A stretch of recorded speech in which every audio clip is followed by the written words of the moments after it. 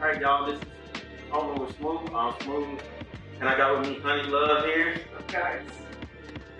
All right. So, how you doing? Doing good. Been a long week. Sure.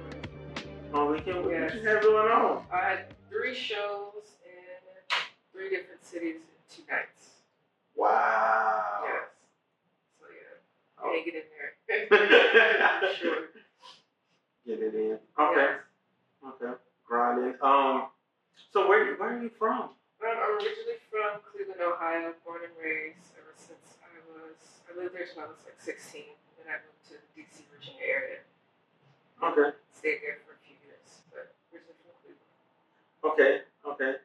So then, when you got here, like, what did you get started doing? I got here in LA through the military, because I was in the Navy for 4 years. So Okay. that brought me to LA, which was like perfect, because I always wanted to be in LA. So I was glad that was the opportunity that brought me here. Mm-hmm. So that's how I got here, and then once I got out, I got into DJing. And Okay. that's what I do full time. Okay. Okay. Destiny. Yes. I knew when they told me that I was going to California, I said, oh yeah, this is meant to be, like something's going to happen. Mm-hmm. It did. Yeah. I'm a firm believer in that. Yes. Okay. So when did you get started DJing? When was that something you knew you wanted to do? I used to do it when I was like in high school, but like on the computer, the computer had like the app where you can DJ. Mm-hmm. Yeah, I would play around with that and like do producing as well. But then I played basketball like literally all my life since I was like 6 to the time I was like 22. But once I couldn't do that anymore, I just like venture off trying to do different things. And then my friends were like, you should DJ because you're good at like picking songs.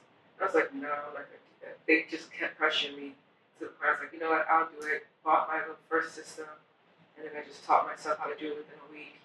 And then from there, A week? Yeah, literally after I got off work in the military, I would go on my barracks and just mess around with everything for a whole week until I was like confident in myself to actually go out and have people book me for their parties.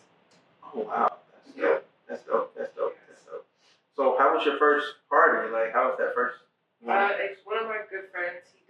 I did like hip hop and R&B my first 2 years of DJing, and he did like brunch parties. So I would go and DJ the brunch parties, which were bomb. And I loved DJing; Mm-hmm. it was just fun.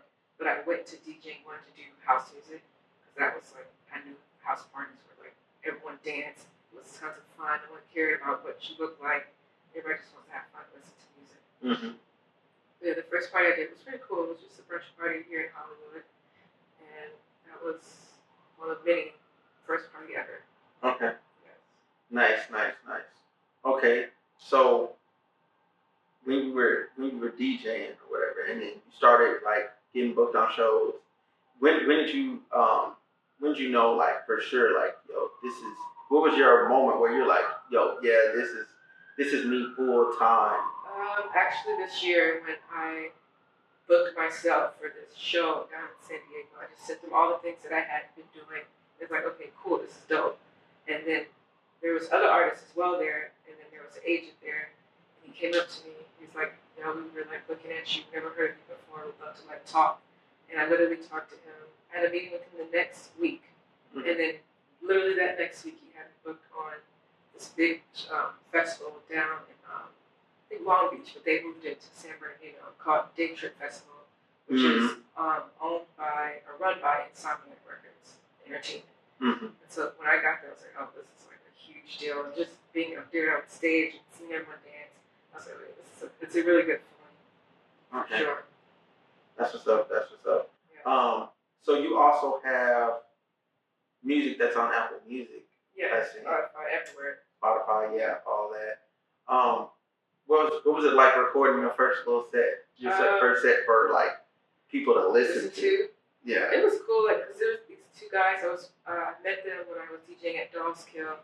They was like, are you producing music? I'm like, yeah, I'm actually in school learning because I know for me to be a big house DJ, you have to have your own music. So I was learning. He's like, okay, well, we'll help you, like, help put out a single for you. I was like, all right, bet. So I went and worked with them. It was cool. We vibed in the studio. We're just listening to different sounds, putting things together, coming up with different lyrics. And from there, it was just an overall great experience working with them, getting that out.